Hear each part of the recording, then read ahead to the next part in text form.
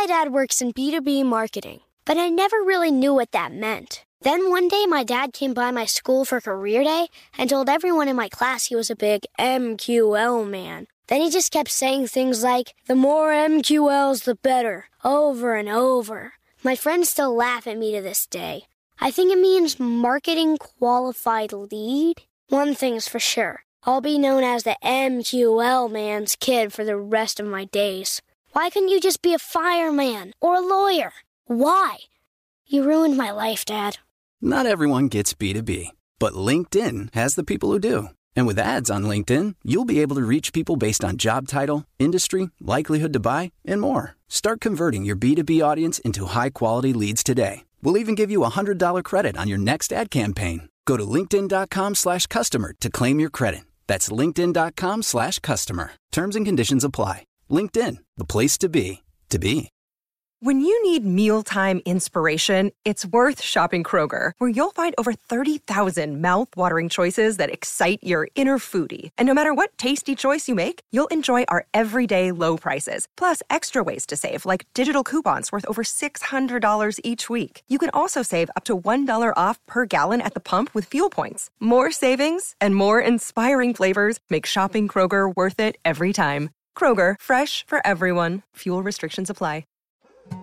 More Than a Movie is back with Season 2. I'm your host, Alex Fumero, and each week I'm going to talk to the people behind your favorite movies. From The Godfather, Andy Garcia. He has the smarts of Vito, the temper of Sonny, the warmth of Fredo, and the coldness of Michael. To the legend behind La Bamba, Lou Diamond Phillips. When I walked in, I didn't think I had a shot at Richie because John Stamos' picture was already up on the wall. Listen to More Than a Movie on the iHeartRadio app, Apple Podcasts, or wherever you get your podcasts. Hey, I'm Jay Shetty, and I'm the host of the On Purpose podcast. This week, I talked to Orlando Bloom in a rare interview where we went deep into how to get comfortable with fear and how to change the guilt and shame thought pattern. People say, what are you afraid of, right? I'm afraid of fear because it's like I want to confront anything in my life that feels challenging on those levels. Listen to On Purpose with Jay Shetty on the iHeartRadio app, Apple Podcast, or wherever you get your podcasts. You're listening to Math and Magic, a production of iHeartRadio. Giving the audience the power over the programming and not the advertisers for us. That's what we were saying with our campaign. It's not TV, it's HBO. We were saying that we're different. We're not like every other network. Hi, I'm Bob Pittman. Welcome to this episode of Math and Magic, where we explore the entire range of business from the analytics to the creative. Today we have as our guest someone who really does embody both. He was the last CEO of Time Warner and was CEO of HBO before that in what could be argued was HBO's greatest decade of growth and innovation. It's Jeff Bewkes. He checks all the boxes, by the way. Deerfield for prep school, Yale for undergrad, Stanford for his MBA, even started his career, as that background might suggest, at a prestigious financial institution, Citibank. But in 1979, he made a fateful decision to give up that traditional and join this new media upstart that was trying to reimagine TV, HBO. And that path eventually took him to the head of Time Warner and, of course, before that, the head of HBO. Jeff and I have had 40 years of intertwined careers and friendship. He's not only a great business leader and a brilliant strategist, but he's a great guy with a terrific sense of humor. Jeff, welcome. Bob, thank you. You're too kind. We're going to dig into the real meat, but first I want us to warm up by doing you in 60 seconds. Okay, go. Do you prefer cats or dogs? Dogs. Call or text? Call. Curb Your Enthusiasm or Sex and the City? The Larry Sanders Show. Early riser or night owl? Night owl. Slow and steady or pedal to the metal? Slow and steady. It's about to get harder. Smartest person you know? Jimmy Buffett. Childhood hero? The Swamp Fox. Technology you can't live without? Television. Favorite ever movie? The Godfather. First job? Bill collecting in Paris. Ooh, that's pretty exotic. Favorite ever TV show? Sopranos. Favorite Sopranos character? It's a tough one, man, but I'm going with Tony. And finally, what did you want to be when you were growing up? A singer-songwriter. Okay, let's really get serious now. Let's get started by going back in time. By all outward measures, you had made every right decision in building toward a great life in finance. And in 1979, as I mentioned in the intro, you gave that up to go to this new upstart, HBO. And for those listening who weren't around then, HBO back then was only on in prime time. It ran some Hollywood movies and some pretty cheesy original shows, not at all what it became. So it took a lot of imagination and courage to make that jump. What made you make the jump? How did that happen? I always wanted to work in TV. And when I was in college, we had nightly movies, international movies, foreign movies.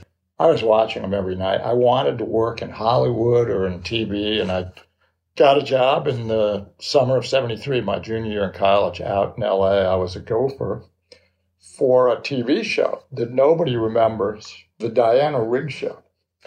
And it was a sitcom.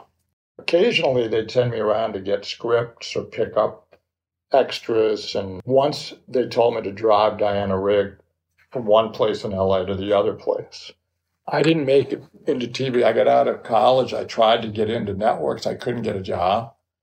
I ended up working at NBC News. The year after I got out of college, I was working on a gun documentary for Lucy Jarvis that actually got very well reviewed. After that thing ended, I got laid off. And, if you're out of college and you don't have a job, I started thinking, what am I going to do? I basically failed to get a job like a lot of other people in that 74, 75 recession. So I ended up going to business school, which had not been any plan I ever had. And I worked in the summer at a winery. And I was actually going to keep working at the winery after. But then in an argument with my father, who was telling me, you're working for a privately owned winery, you're never going to get anywhere. You went to a business school so you could sell wine. So I took a holding job. I wasn't trying to go into finance. I basically took a job at Citibank because I couldn't figure out what else to do and started trying to find another place. And I was looking at CBS, ABC, NBC, but they just wouldn't hire. So I found out about this HBO. I went over there. And remember the guy who hired me, it was the president, Jim Hayward, said to me, well, what do you want to do here? And I said, sales, as though I knew what I was talking about. And he said, but you're a finance guy. And I said, well, no, I'm 23. I haven't done anything. I'm nothing. I figured that's your main business. He said, yeah, it is, but we don't have any jobs. So I'll tell you what, we got a job for you if you want to go. It's kind of not on the roster, but we're trying to sell motels to put HBO out on the marquee, so if you check into a hotel, you can get free HBO. So my first months at HBO, I was driving around in rented cars in the Midwest and the Florida Panhandle, going up to motel owners and saying, you ought to put HBO in this hotel. And they'd say, well, why? I said, well, because if you put free HBO out there, when people are driving in and they're trying to decide to go to your hotel or the one across the street, they're going to go to your hotel. Slowly, we got a few sales. And then, of course, as soon as one motel would put up HBO, the other one across the street would do it. By the end of it, nobody had an advantage. What did you go from there at HBO? So at HBO in those days, this is 79, we had fewer than 1 million subs. At this point, there was not that much cable in America. You remember this from MTV. I started in the cable business in 1979 as well. I remember. Yes. So in those days, people got cable not to get new programming service. They just got it so they could watch CBS, ABC, NBC, maybe an independent or something with clear reception. And so it was HBO that came along and then MTV right after. When's MTV? 1980? 1981. 81. Yeah. So we had been a few years before, so we're going around saying to people, cable operators, well, you could get more people to sign up or pay you a little more if you offered uncut movies in your home. And in those days, you could get basic cable, which is like 5 channels, for $6, $7, $8 a month, and you could pay $7 or $8 for HBO. We'd get $3, and they'd keep the rest. What everybody forgets, you know it and I know it, is that back in the 70s and 80s, in order for people to get MTV or HBO, they had to build cable systems, string wire down all the streets, and they had to put satellite dishes in. And this was costing the cable operators a fair amount. So HBO was a product that drove cable builds and cable companies to expand. But in order to get franchises from the city politicians, think of St. Louis, Indianapolis, they wanted to be able to tell the government officials that they had a product for people that wasn't so expensive as HBO. So it wasn't $7, $8 a month, it was $3 or $4. And it didn't have all the dirty stuff on it.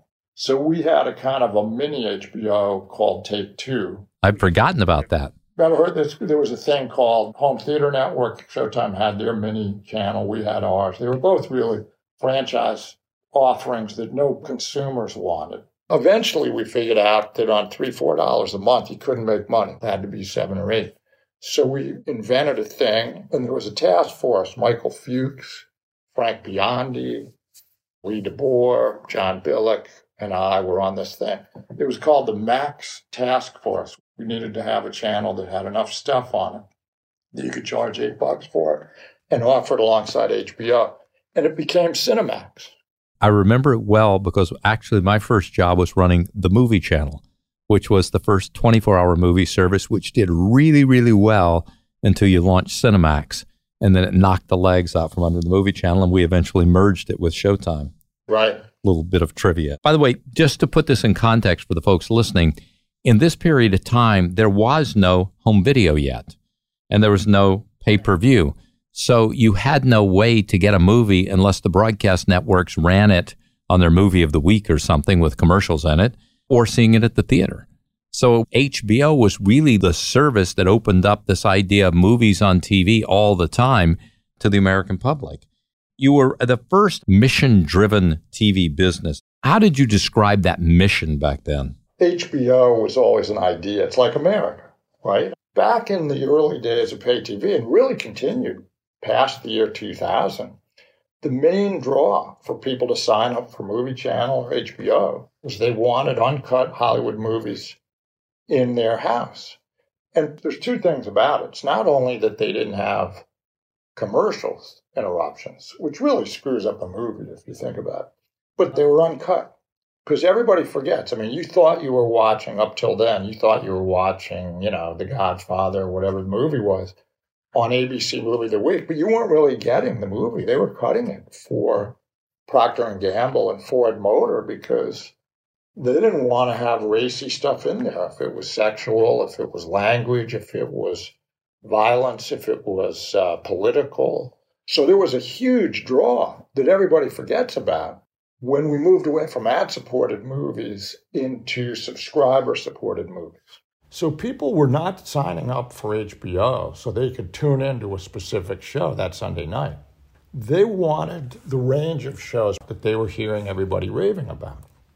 So that fact that we didn't have advertising is what shaped our original programming breakthroughs, and it led to what we modestly call the golden age of television, because we were the only network with Movie Channel that didn't make shows for the advertisers. We made shows for the audience.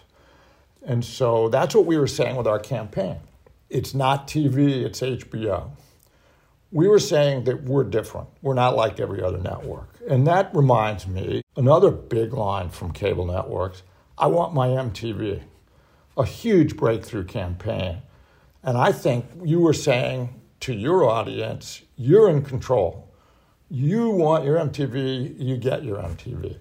And giving the audience the power over the programming and not the advertisers for us was the key to it's not TV, it's HBO. So the math of it is we didn't have advertising. That's the structural thing. And the magic was it's not TV, it's HBO. So we're going to come back to some of these lessons you learned there. But I want to go back further in time. You were born in New Jersey, started off life in New Jersey, then moved to Connecticut. Can you paint a picture of your childhood? We moved around because my dad wasn't taken off as he was a lawyer. He had tried to be a lawyer, but he didn't practice very long.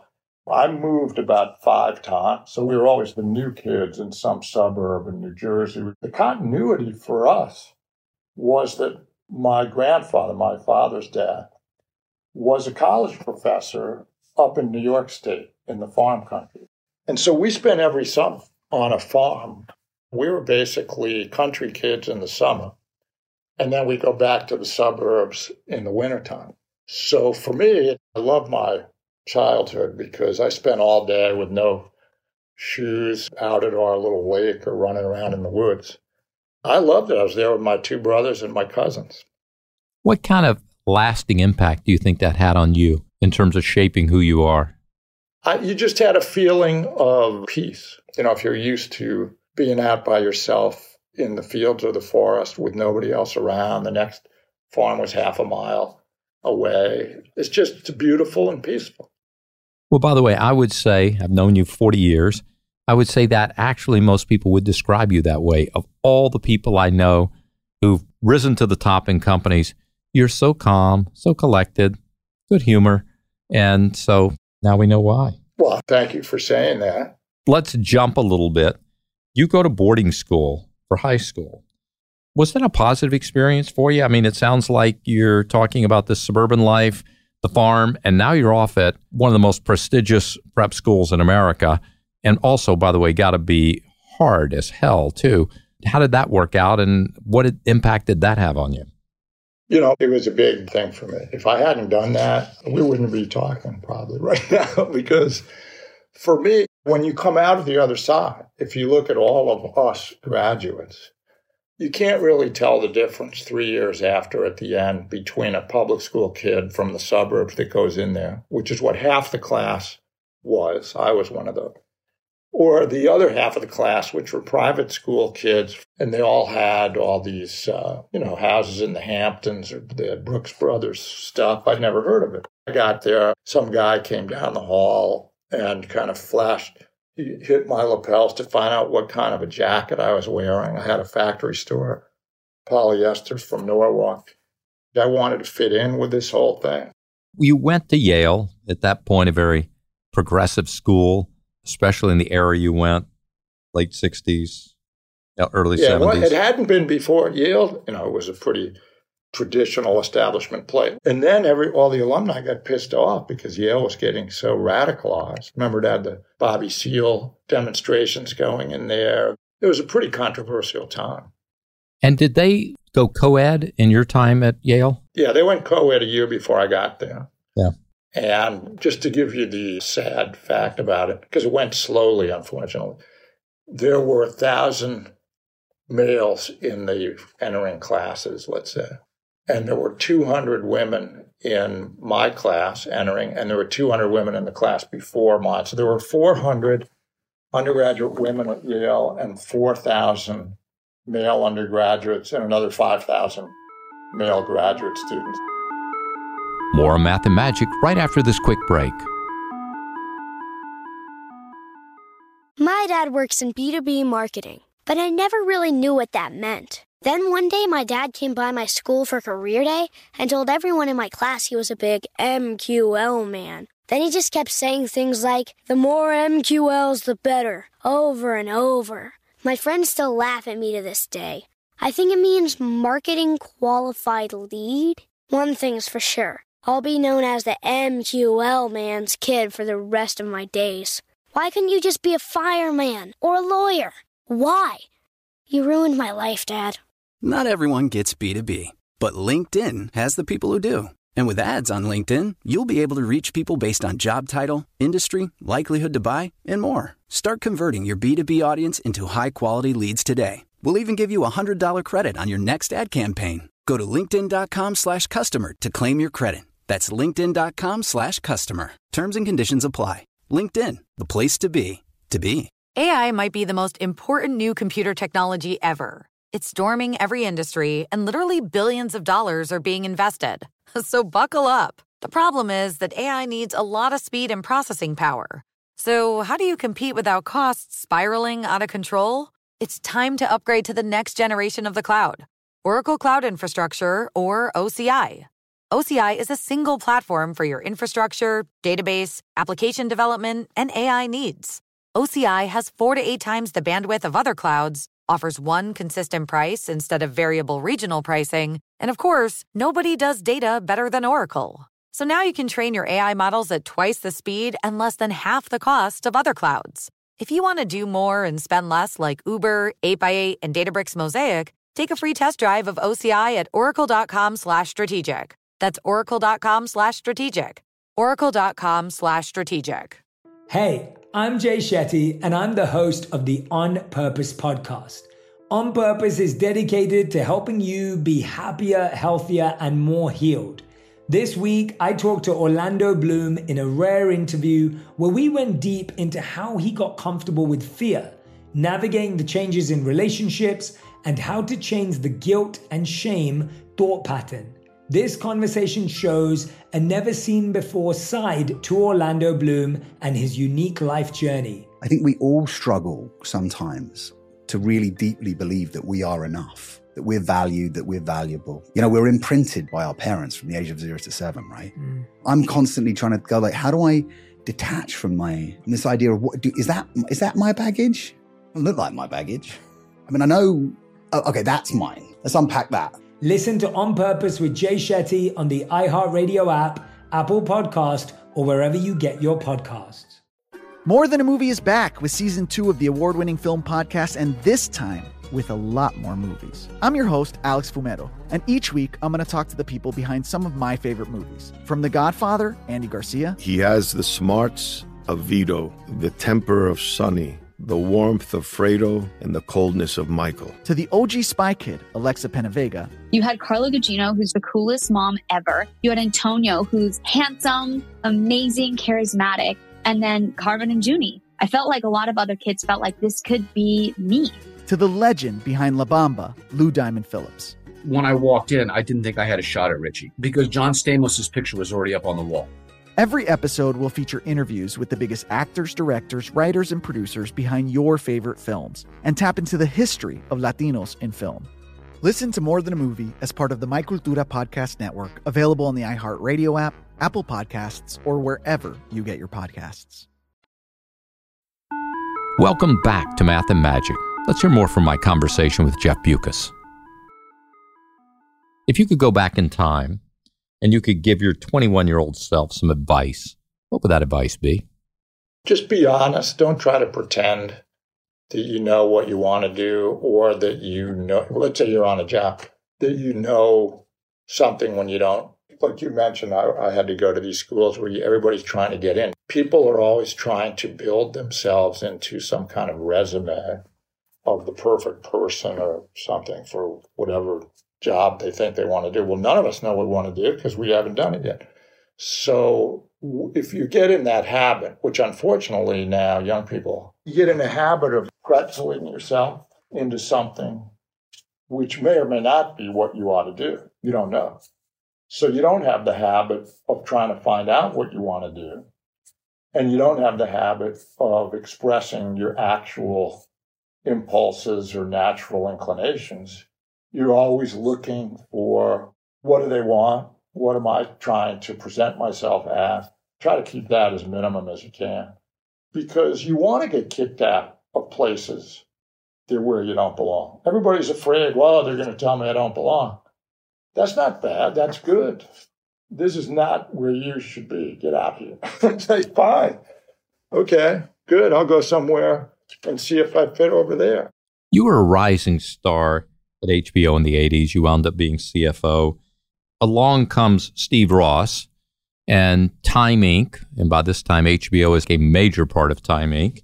And Warner Communications merge.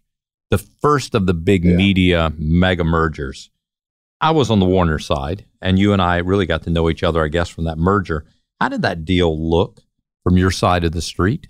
Bad. So Time Inc. was the parent company of HBO, this little, guerrilla operation that was very scrappy because HBO was always threatened with extinction from either the movie companies that wouldn't sell us the movies or the cable companies that didn't want us to have high share of subscribers that we had. And we were the leader, So we weren't running scared exactly. We were well aware that we were chased by a pack of dogs, though. So we were always trying to move. We were always trying to stay ahead of what we thought would be either the cable people or the movie people were wiping us out. They both tried. There's some famous cases. The movie companies got together in 1981 and tried to stop selling HBO movies, and we sued them for antitrust and won. And it was very chaotic because we were going fast. And we had a lot of leadership changes. We survived it. Michael Fuchs, who was a vital part of this, he was the guy with the vision and the chutzpah to lay the foundations for our original programming, which he saw more than any of us would become, well, the central thing at HBO. And he had the ability to do that. He attracted a brilliant team. These people are famous now in that world. They probably have more Oscars and Peabodys and Emmys than anyone in that category.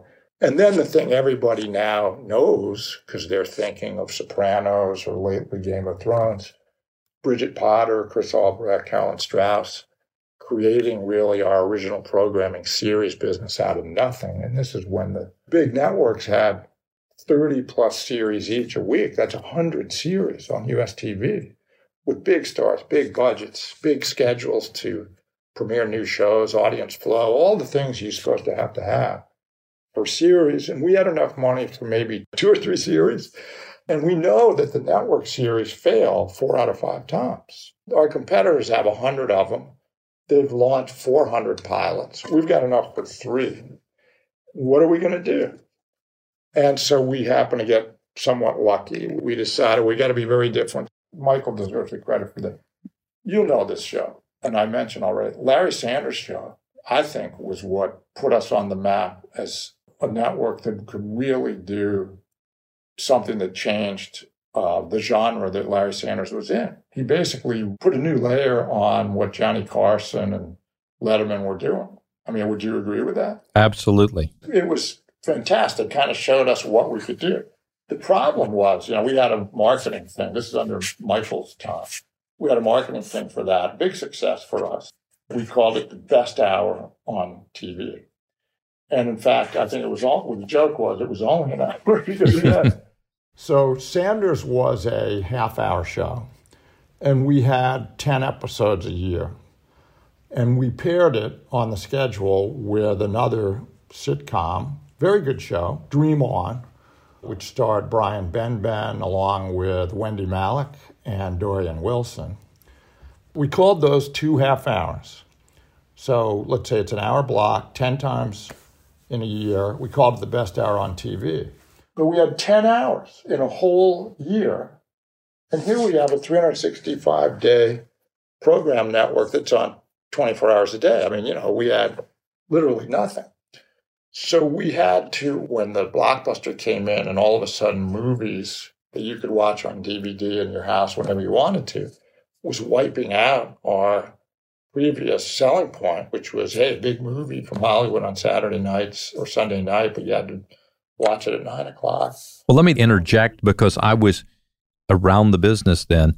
The movie companies actually invented home video rental to try and get some leverage on HBO. HBO was that powerful and that important to them.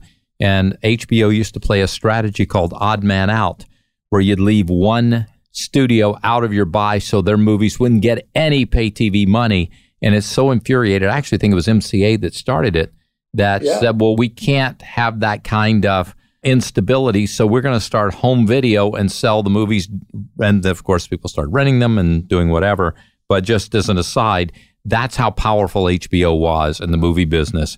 And it's so powerful that it actually started its own competitor. Yeah, that's true. And also there was another competitor. All of us inside used to fight about, because when we had the one-man out movie studio and we left Universal like a loaded gun on the table, I think it was 86 or 7.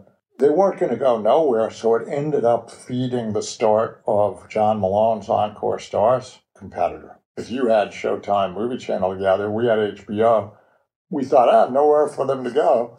And they created Stars, which not a great development for us because it raised all the movie costs and it created leverage for the cable operators against our cable deals. So let's go to the Warner deal. You clearly are vulnerable to the movie companies, and suddenly here comes a movie company, Warner Communications, and this merger happens. Yeah. Well, so one problem with the merger was it undervalued Time Inc. or it overvalued Warner. Nobody outside cares. Inside, it created a problem because the Warner side, everybody got wealthy, and the Time side, everybody got wiped out. Then what happened is that because Steve was so powerful in his momentum, force, skills, etc., that he was really rolling over, as everyone expected that he would do. Now, this is Steve Ross, who was the CEO of Warner Communications. Yeah, and he was a unique guy with a huge and loyal following on the street and inside Warner's, and he was quite talented. And he was a real entertainment guy, which the Time Inc. people were not. They were magazine people. And so he was on the way to completing full pretty much domination, and I think possibly all of us, the little brother HBO, were going to get wiped out. And then, as you know, because you were there, Steve died, and the Time Inc. people, really the HBO people, ended up integrating and coming back. Jerry Levin took over as CEO. You've gone now from a sales guy at HBO, CFO, COO, and then CEO of HBO. And so you saw this whole rise of cable reinventing the television business. And just as the internet was emerging for the mass market, you turned down the job to be COO of America Online. I know because I was on that board and was part of the recruitment effort. Why didn't you want to go for something new again? Was HBO now in your blood? Yeah, it was mostly that. Secondly, I didn't know anything about AOL Online. I mean, I could study it and everything, but I didn't know really well how it worked. I thought all of you guys were much better to run it than I would be. And the other reason is I had a 12-year-old son. I wasn't about to move to California when he was in Connecticut. I wasn't trying to do anything. I was trying to stay at HBO. I loved doing HBO. We weren't finished with the transformation we were making at HBO. We wanted to have VOD get going. We wanted to fill out the original program. We just started with Sopranos, Sex and the City, became Band of Brothers, and all the things after that. And we were moving it international. I just thought, well, I know how to do that. I like doing it. Let's do that. As I said before, I never had a plan to go to the next job. Well, I will tell you that when I left Time Warner 2002 and AOL Time Warner at the moment, and you and Don Logan were going to replace me in that job, and you said to me, you know, I really love my job at HBO, but I think I got to take this job to protect myself against, could be an asshole that gets in this job. So I will attest to the fact that you were never plotting or planning your next move, that they just sort of always happened to you. Can I ask you this? So there one time, you were the boss, you were the head of it. I was reporting to you. And we always got along. And you were saying to me something in one meeting, and I was saying, look, HBO is fine. Can you guys stop screwing with it? And I think when you and I were alone in your office, and you said to me as a kind of a friendly test, you said, do you think that you could do this job, meaning the one you had? And I said to you, let's see if you remember this, look, I want you to be doing this job. There's nobody in this whole building that wants you to succeed in this job more than I do. Because I'm afraid if you're not doing it, I'm going to have to do it. I thought it was kind of an impossible job. It sort of was an impossible job. Well, can I say on your behalf and mine, that was a terrible job. I didn't like it.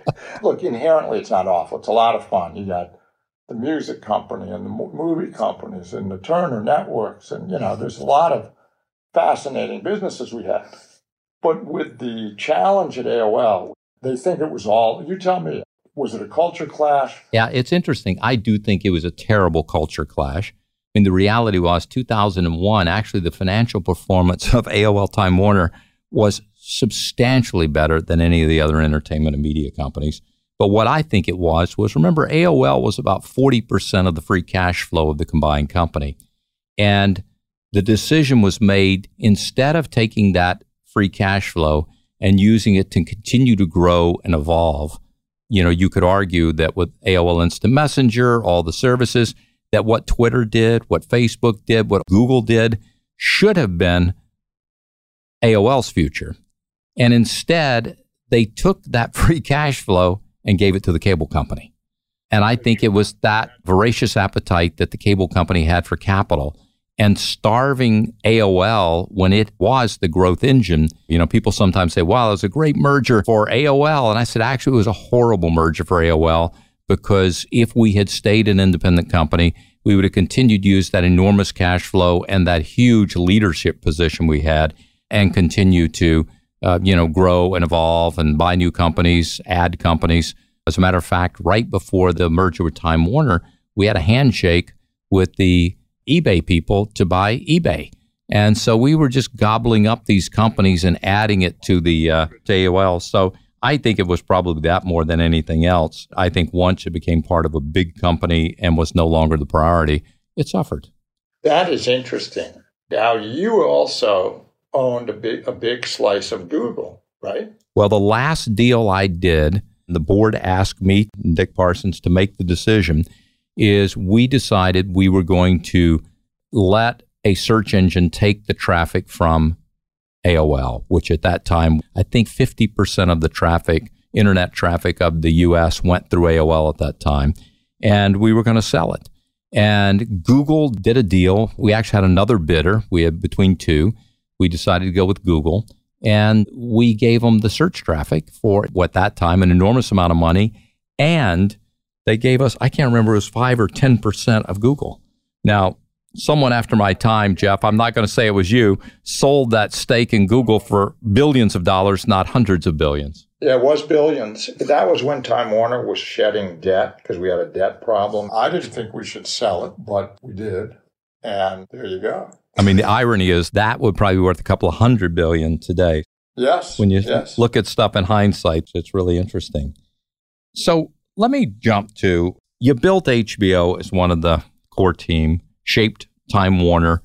What role does corporate culture play in something like that? Significant amount, but it depends on which company. The Time Warner company, as we've been saying, came about by a series of mergers. So the Time merger with Warner, that was the biggest merger in media when it happened. And it was not like-to-like merge. It was industry leaders in studio production of film, studio production of TV series, music, Warner Brothers, merging with a big magazine company, an HBO, and a cable company. Those are 6 different industries. That's a little different than when people merge things that are in a shared industry.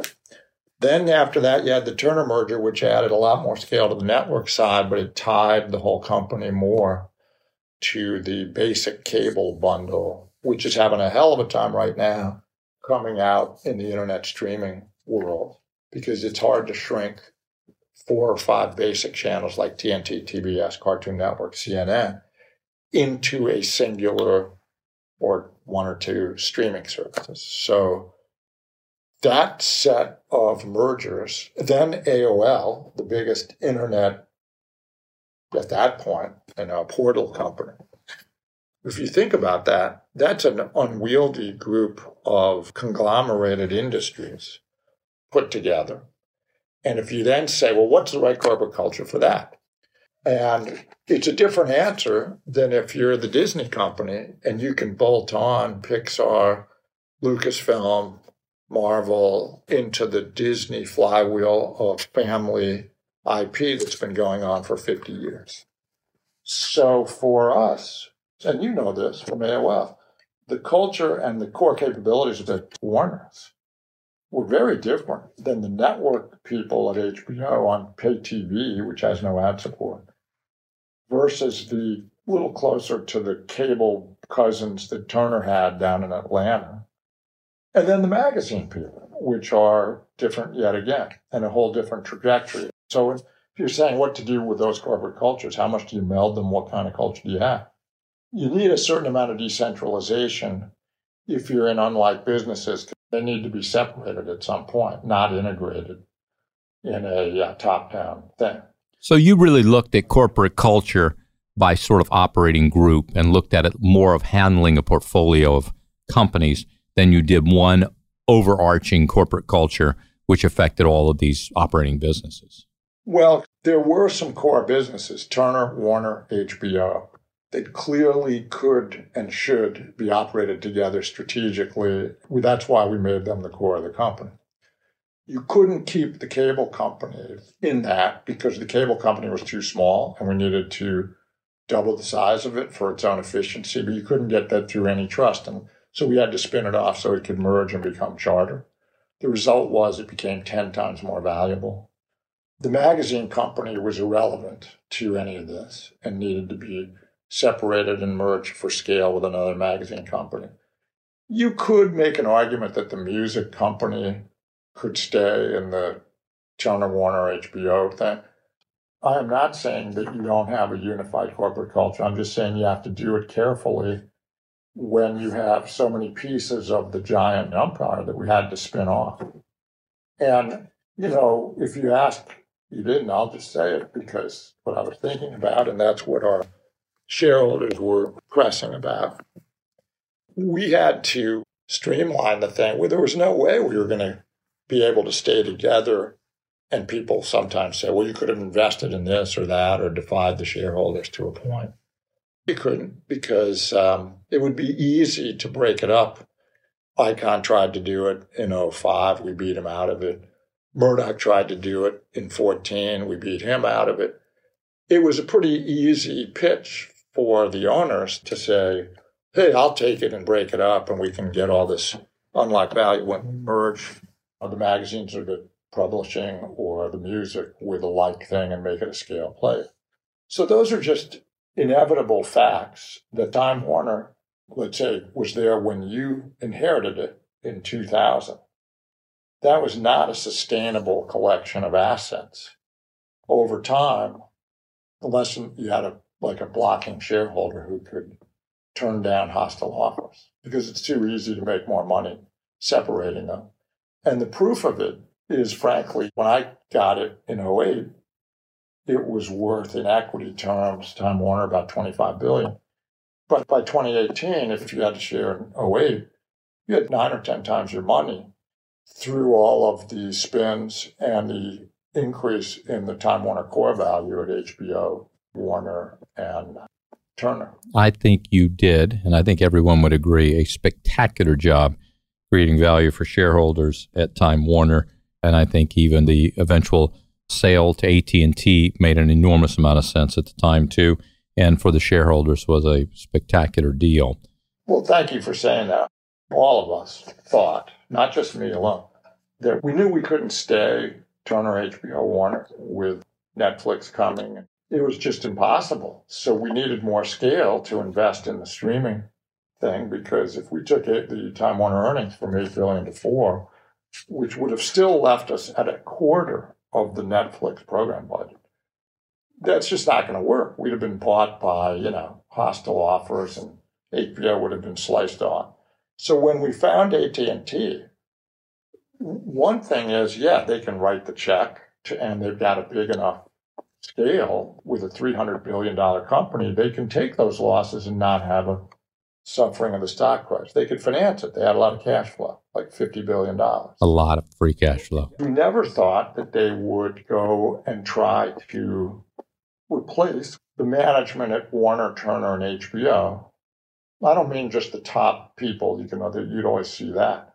But they went down and really lost a great deal of expertise in the top 50 ranks in each of those, Warner, HBO, Turner. And all those people were highly capable. They knew how to pivot into the new streaming world. And they knew how to keep the maximization of the old cable wholesale world that you know and I know. And it's not one versus the other. It's basically, how do you do this smoothly and maintain maximum resources all the way along? And you're seeing it now, because I was just out at Sun Valley talking to everybody. The streamers are fine. People always ask who's going to win the streaming war. probably Netflix, Disney, Amazon, and HBO. But when they win, what's their economics going to be? It may not be anything close to what it was. You sat at the top of the pyramid for a long time, HBO, then eventually Time Warner. What has surprised you most after leaving the CEO role? It's really going to sound crusty, and it reminds me of something Walter Wriston said. He was the famous head of Citibank back in the 70s. When I was a recruit there for my short time, he said to the trainees, look, you think that all your fancy analysis and all the modern skills, that those are the things that are going to protect and lead to the most success for this massive worldwide institution. But no, it's actually the character of whoever's you're dealing with, whoever's leading the institution. If you make a tightly structured legal deal with a bad person, you're going to have a bad outcome. If you make a loosely structured, sloppy deal with a good person, you're going to have a good outcome. You need to know the character of the person. And that's what surprised me the most, is it really makes a difference who's doing it. And I don't mean by that just the, quote, CEO. It's the people and the culture that are dominant in the company. I mean, if you ask me what's the one thing I remember about HBO, I mean, the singular thing is people could trust us. If we said, we're going to do this, we would do it. It didn't really matter. It was informal. We owe that to Jerry Levin, Michael Fuchs, Nick Nicholas, Tony Cox. People stood by their word. It was the most important thing. And I still think it's the most important thing. So this leads us to how we end each episode. We give a shout out to the stars of the math side of the business, those analytics folks who sort of run businesses through the numbers, and those from the magic side, the promoters, the people who see and feel and touch and have these incredible ideas. Can you give us your nod, your shout out? I want you to pick the best mathematician, the best magician, so to speak. Well, these days I'm worried about the country. So for me in math, Alexander Hamilton. In magic? I got to go with the Ministry of Magic, Joe Rowland. Runner-up, Michael Fuchs. I love that. That's very nice. Jeff, you have an amazing legacy. As you built your career, you have lifted so many others up with you. You talked about your days at HBO. There was that great sense of camaraderie and collaboration. You also developed and executed some of the most impressive strategies in media and entertainment. Congrats, and thanks for sharing with us today on Math and Magic. Hey, Bob. Thanks for having me. Here are a few things I picked up in my conversation with Jeff. 1, retire the advice, fake it till you make it. For young people starting their careers, Jeff says you'll have an easier time finding the right gig if you're honest about what you know and what you don't. 2, character matters when making a deal. As Jeff says, good deals are made by good people. So the first step in every budding deal should be getting to know the people you're doing business with. And 3, decentralization fosters specialization. During the Time Inc. and Warner merger, Jeff learned that while you need some elements of overarching culture, specialized teams should maintain the operating systems they've fine-tuned for success. Parent companies need to play by the golden rule. If it ain't broke, don't fix it. I'm Bob Pittman. Thanks for listening. That's it for today's episode. Thanks so much for listening to Math and Magic, a production of iHeartRadio. The show is hosted by Bob Pittman. Special thanks to Susan Ward for booking and wrangling our wonderful talent, which is no small feat. Marissa Brown for pulling research. Our editors, Derek Clements, Mary Dew, and Ryan Murdoch. Our producer, Morgan Lavoie. Our executive producer, Nikki Etor. And of course, Gail, Raul, Eric, Angel, Noel, and everyone who helped bring this show to your ears. Until next time.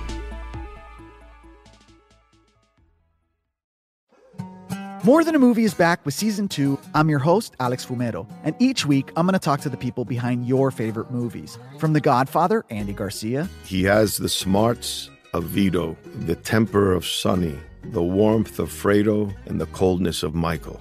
To the legend behind La Bamba, Lou Diamond Phillips. When I walked in, I didn't think I had a shot at Richie because John Stamos' picture was already up on the wall. Listen to More Than a Movie on the iHeartRadio app, Apple Podcasts, or wherever you get your podcasts. Hey, I'm Jay Shetty, and I'm the host of the On Purpose podcast. This week, I talked to Orlando Bloom in a rare interview where we went deep into how to get comfortable with fear and how to change the guilt and shame thought pattern. People say, what are you afraid of, right? I'm afraid of fear because it's like I want to confront anything in my life that feels challenging on those levels. Listen to On Purpose with Jay Shetty on the iHeartRadio app, Apple Podcast, or wherever you get your podcasts.